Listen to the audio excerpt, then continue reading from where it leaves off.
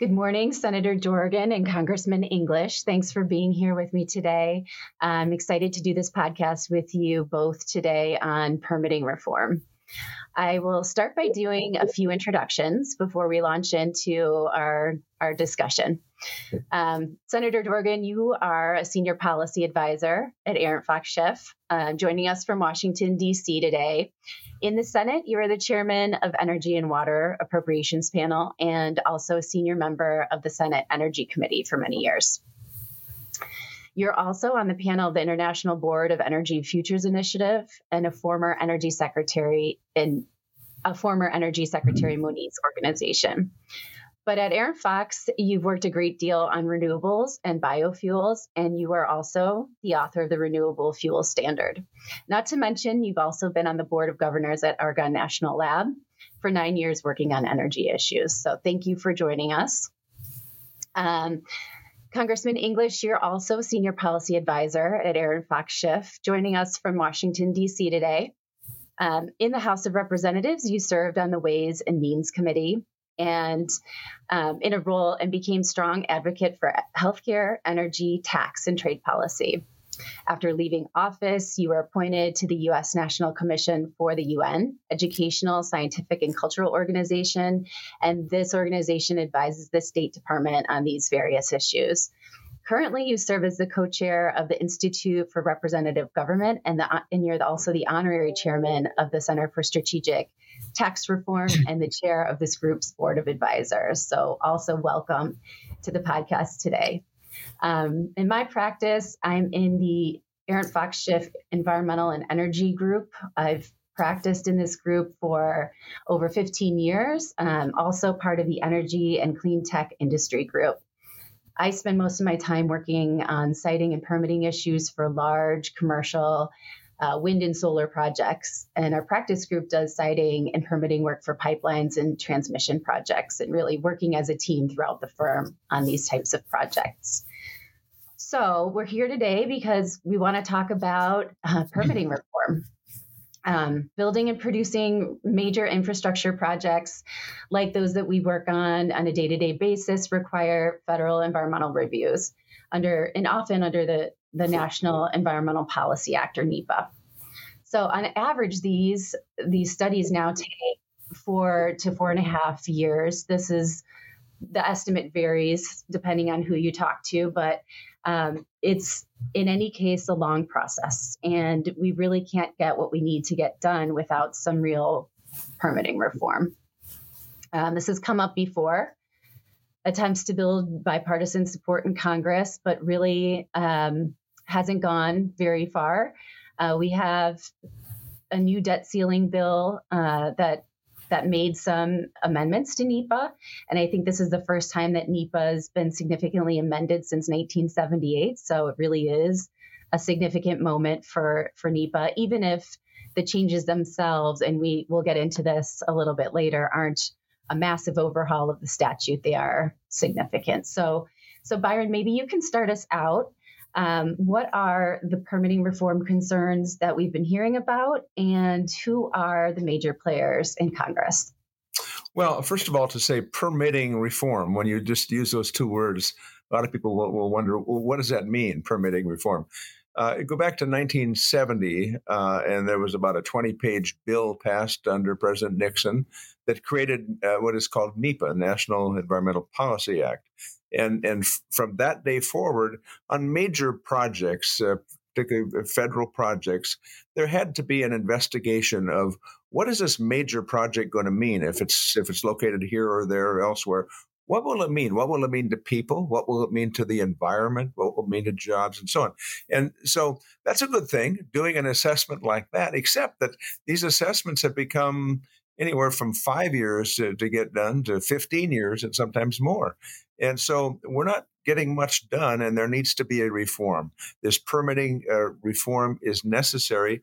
It's complicated, difficult, very partisan. And so we need to do it. And why do we need to do it now? Because we need to build things in this country. We need to build a lot of things, especially in the energy area. If we're moving towards clean tech, EVs, batteries, minerals, dealing with China. So we need to build a lot of things, but we're not going to get that done if we're waiting 5 and 10 and 15 years for NEPA. Now, that doesn't mean we should not have NEPA. We should have NEPA, but we should reform it in a way so that it doesn't drag on forever. Let's do it and do it right and do it on time. The federal government's never been accused of speeding. And I'll tell you what, in this circumstance, they just take way too much time. And Phil, I'm sure will say the same thing. There's just been too much delay, and it needs to change. Yes, we've seen the government set net carbon zero goals for the country by 2050, and even an interim goal by 2030. And there really is this urgent need to get things done in a more timely manner. So with that, I think maybe we can even talk about what some of the changes in the infrastructure bill look like. Well, Phil, I'll let you do it. But I mean, the changes in the infrastructure bill were to put a timeline of maybe 2 years on these major projects, and some issues with respect to the courts. But the problem is, while it addresses the issue, it doesn't solve the issue. Right. In other words, if somebody's doing a NEPA study and it takes more than 2 years, doesn't mean anything. They just have to say we're taking more time. And then you go to the courts. There's no restriction on the courts here. So these things can still drag out 5 or 10 years. And so it's a good thing that they started this, and they're talking about doing the rest of it or more of it at the end of this year. But it doesn't solve the problem at this point. Yeah, there was a catch in the language that says agencies need only consult with permit applicants in the event that those deadlines are missed. So what form those consultations will take, really, we don't know at this point what those will look like. Yes, this legislation did provide a refined timetable, a shortened timetable for environmental assessments and environmental reviews, and that's very, very important. It also provided for an expedited approval of a pipeline in West Virginia, which from a standpoint of traditional energy was very, very important as well. Those are some of the highlights. I think Byron has it right. This is a significant change. It will accelerate these projects, but this only whetted the appetite of the negotiators for going forward with additional refinements in the current regulatory policy. Permitting reform is going to require addressing the timeline for filing lawsuits. It is going to require probably expanding permitting reform to a number of other energy sources and different areas. It's going to require taking on the challenges facing hard rock mining, for example. If we're serious about dealing with, for example, energy security, it is critical that we have not only a reliable, predictable energy supply and permitting that accommodates rapid changes and expedited changes in our energy economy, but also is going to require that certain minerals be made more available. And this is a side of the discussion that doesn't get much explored. The fact is we are heavily dependent on China, Russia, and the Congo for many of the minerals that are central to the development of our new energy industries and things like EVs. This is, I think, an enormous challenge. We're now at a point where it takes 10 years to move forward with a new hard rock mine and hundreds of billions of dollars to capitalize it. Under these circumstances, we need to revisit some of those issues, or at least put that on the table. We clearly need transmission reform addressed. There was a study put into the FRA that would allow essentially a new study on transmission needs. I think that'll be helpful. But the administration is also moving forward on exploring how to expedite national interest electric corridors that would essentially be a unified regulatory approach to moving electricity across state lines and through particularly economically significant corridors. You can imagine that that's going to be very important in establishing smart highways with charging stations and other resources that allow electric vehicles to move forward. It's also going to be critical to allowing goods movement using electricity lines, but it's going to involve taking on the traditional way that we regulate and we permit so much of our electricity grid at the local level. Mm-hmm. Phil's absolutely right about that, Amy. And so it is roads, it's pipelines, it's electric transmission lines, it's mining, it's solar, it's wind. When you take a look at all these new energy big projects, it's very significant. And I don't want to weaken NEPA, but we certainly want NEPA to work in a reasonable time frame. And I think you can speak to this too. You've seen the back and forth, Byron, about some of the transition bills that have been proposed and actually not passed this time around. But we might, wouldn't you agree we can expect to see something that next on transmission specifically, like Phil, you mentioned? I mean, there's really been a challenge to get these interregional projects moving at a pace that can be sustainable and really meet our goals. And I think that there's pros and cons, and parties are in different sides of have different positions on these projects. That's true. No, that's absolutely true. I'm going to read to you what Speaker McCarthy said. I pledge to the President Biden, that we will continue working with them and the Democrats across the way because we need energy, all forms of energy, advancing permitting reform to include transmission pipelines and other infrastructure, he said. And Biden said the same thing. So both of them have said, we're going to, we did this in sort of a small fashion. And by the way, it's a 2-year requirement under NEPA. But as you say, Amy, if you miss the 2 years, nothing happens to you. You just have to consult that you're missing the 2 years. So it doesn't quite fix it. But between now and the end of the year, both the president and the speaker have indicated they're going to do more. They'd like to do more. But these are very partisan. I mean, that's really I'm going to be at the White House today at a meeting this afternoon on permitting reform. I mean, it's partisan, difficult, and so on to do it because on the Democratic left, the last thing they want is any change in NEPA. And, on the Republican far right, they don't even like NEPA in many cases. So you've got something in the middle that is required to work here to figure out how can we do this to build these projects, move forward to a better future. And let me mention one other thing, if I might, because Phil has talked about it. This issue of EVs and batteries and minerals. We can't get where we're going to go in the new clean tech energy future if we don't have the capability. We have one nickel mine in the United States, one lithium mine in the United States, and most of what we need in certain manganese and nickel and lithium and all these minerals, most of them are elsewhere. So we do have to do processing. We have to open some mines, perhaps. Difficult to do, hard to do, but the fact is we have to if we're going to have a new energy future. Phil made that point. He's right. 80% of our lithium comes from China. Right. That is a serious security threat on a number of different levels. Byron, I think you put the political equation very, very well. I think there's broad support for permitting reform, but I think it means different things to different people.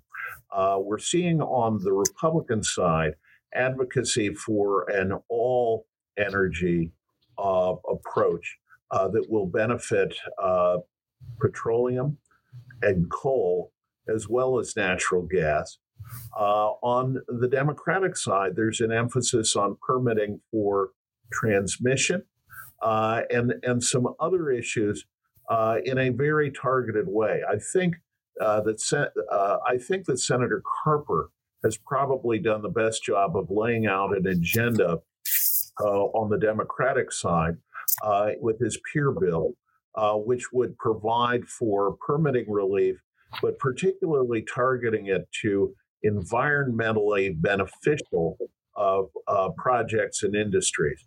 That narrow casting approach may be a hard sell. But there are also other interesting things in the peer bill. For example, opening up geothermal, which I think is a sunrise industry that's going to be very critical to the equation.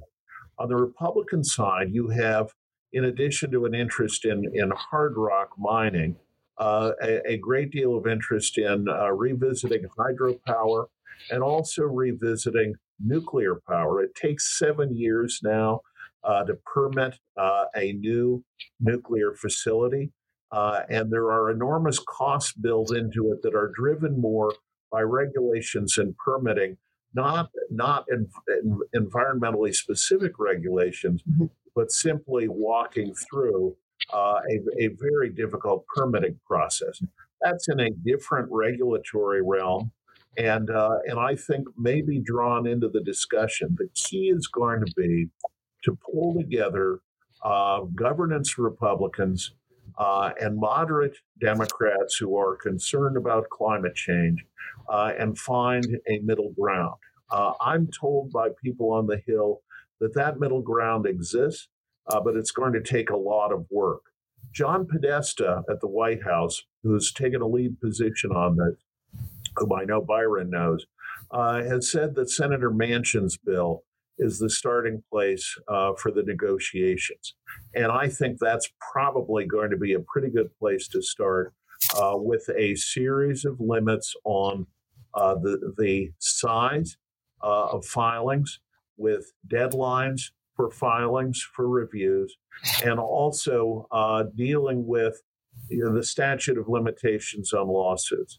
This is, I think, a very good place to find common ground, and perhaps as we build out this package, you may see other industries and other factors included.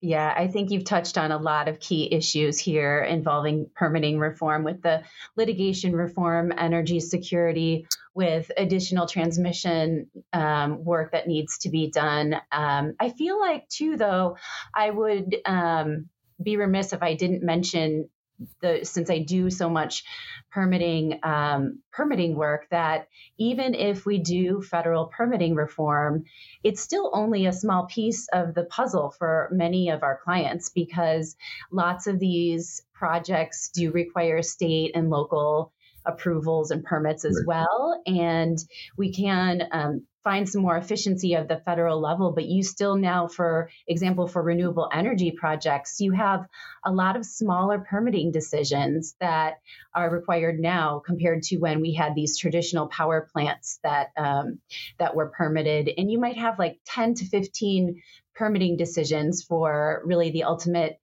same amount of capacity, depending on how large these projects are.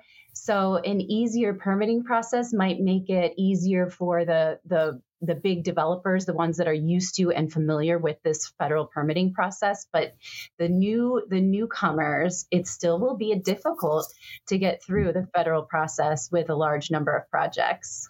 There's never going to be a green light to say, whoever you are, or wherever you are, whatever you're doing, go ahead. I mean, there's going to always be difficulties.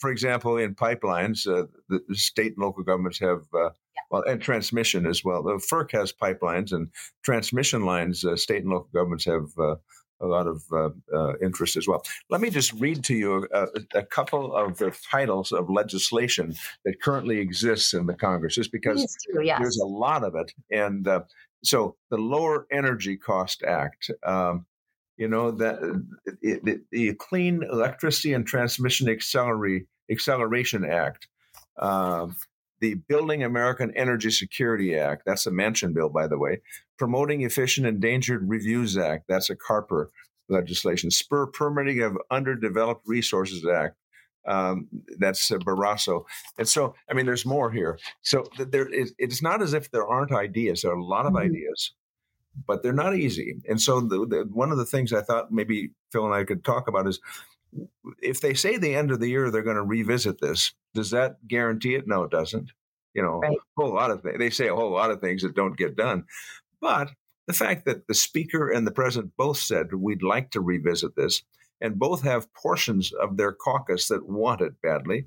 My best guess is that we'll get to a point, probably late July, maybe September, I don't know, October. We'll get to a point where there's going to be a lot of pressure to say, let's get back to this and do something on it.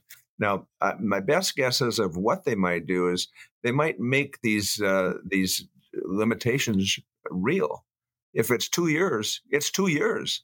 And you can't just be off consulting and say nothing happens. If you're going to do litigation reform, there needs to be real litigation reform, as Phil just mentioned, and that needs to be real. So I think they're going to have to make tough choices. Yeah. Let me just say quickly again, I think NEPA is really important. And just if you're a citizen in this country, you're going to want to know if somebody's going to build a big chemical plant someplace or going to build a highway through your front yard. You want to understand, has there been an environmental impact statement that you can see that was done that tells you what this means to you, to the environment, to your community? I think it's important to do this, but it's time that they start getting them done on time. Byron, I appreciate, by the way, you're bringing up pipelines because I think they highlight one of the dilemmas. Both sides of the argument have an interest in expediting pipelines. Traditional energy advocates would like to see more pipelines for petroleum and also for natural gas. Natural gas actually is going to remain a transition fuel for us for many years, and it's very important that that be part of the grid. But on the other side of the equation, pipelines are going to be increasingly important for the new energy economy. We're going to be seeing a push toward CO2 pipelines. We're going to see a need to permit hydrogen pipelines.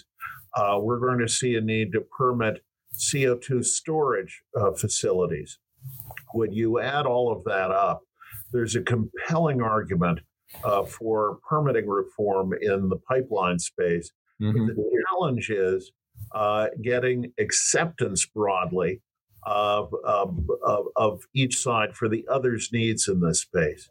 One other point, one issue that I need to share is that a big part of the issue with permitting reform will also include cost sharing issues. And those are being driven by states who, when you talk about transmission, are concerned that their populations are going to be paying for big investments occurring in other parts of the country.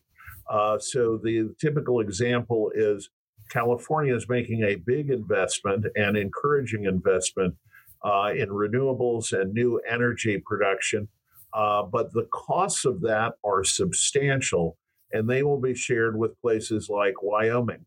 So there needs to be, I think, a common understanding where cost sharing can go and a compromise found there. I know you have thoughts on this. And Phil, a good example of that we are in North Dakota, South Dakota, and so on, called the Saudi Arabia of wind. So the fact is, you can produce a great amount of wind energy in the two Dakotas, but they don't need that energy there. That energy gets wheeled, for example, west to California or wherever. And so the point you're making is really important because it's, the people don't want to pay for things that aren't going to benefit them. On the other hand, there are a fair number of jobs as well for some of that additional transmission capability. But I think this whole area, you've just described another one of the areas that are difficult to work through and create compromises on. How do you do this in a way that works? And, the far left in the House on the Democratic side, they feel very strongly. They don't want anybody messing with NEPA. They just don't. And yet, President Biden understands if we don't do something about these lengthy delays, 5 years, 10 years and more, we're not going to be able to build what we need to build. This country needs to build a lot now. We need to be about building this new energy future. And so, and when you talk about it, you're talking about mining and pipelines and transmission, and, it goes on and on. It's a big deal, but it's really important. And we can't forget that the devil's in the details. And after this legislation, there's going to be a whole rulemaking that is initiated to implement these changes. And so we'll see kind of what how the rules are drafted and how they really implement these new statutory changes. I think one of them that's interesting to me, and Phil, that you touched on pipelines, and it's important because in our firm does work on all kinds of oil and gas pipelines, carbon sequestration, and these are all important projects in the future of our transition here. But it's this new change to NEPA that requires an analysis of the negative environmental effect of not implementing the proposal. Really will be interesting to see how that plays out. Even in projects that I've worked on before, we wanted we've made these same arguments, but now it's officially in the statute. So it'll be something that the agencies must consider and the agencies must include an analysis of in their reports. Mm-hmm. Maybe we can, as we sort of wrap up here a little bit, talk about, how how Phil sees the rest of this year. And if clients that are listening to this would wonder, okay, now that you've talked about all this, what do you think is going to happen? The answer is neither of us really know for sure what will happen. Yeah. But I think given the Speaker and the President both wanting to re-engage on this, there's some more likelihood that this is a subject that could find compromise and could get done. We know there are going to be discussions. Garrett Graves, who was one of the key negotiators for the House that produced the language in the FRA, has indicated very recently that there's a commitment to go forward with further negotiations. The FRA negotiations also created a bridge among some in the House leadership, some in key committee positions, with the administration and with key negotiators on the Senate side. So I think there is a common ground here. I think that Byron is an expert on the dynamics of negotiations in the Senate. In my opinion, there needs to be a negotiation that includes the House and brings in House Democrats, given the narrowness of the Republican majority. Can all of this come together? I think it is possible because although appropriations is going to be an incredibly difficult process and partisanship is going to go through the roof as we approach the presidential season, which is just a month or two off when debates start, I think you're going to see at least an opportunity in this space for key members on both sides to come together and produce something concrete that could pass this year. It's not going to be, I think, the final run at permitting reform, but it could be potentially ambitious if they can get enough people involved. Yeah, and I also would just quickly say, Phil, I think it's more likely that we'll find the compromise developing in the Senate. That's probably where the final answer will come from as they work with the White House. There's no guarantee that this is going to get done, but I think there's certainly a greater likelihood that it can get done because the White House and the Speaker of the House, and I think the specific interests by a good many senators really want to do something about this issue. And an obvious point, I'm sorry to interrupt, Amy, but anything to pass is going to require 60 votes in the House. That's correct. And probably a bipartisan padded majority in the House. So 60 votes in the Senate, a bipartisan majority in the House, that's going to be challenging in itself. That's correct. So it sounds like the three of us are going to have a reunion here in a couple of months to talk about the next stage of permitting reform. It'll take longer than a couple of months, but we'll have another discussion for sure. Well, Phil and Byron, thank you so much for really breaking down these new permitting reform amendments to NEPA and the Fiscal Responsibility Act of 2023. It was really great talking to you both. I feel honored that I have you both to refer to on these issues. Good. Thank you very much, Amy. Thank you, Amy.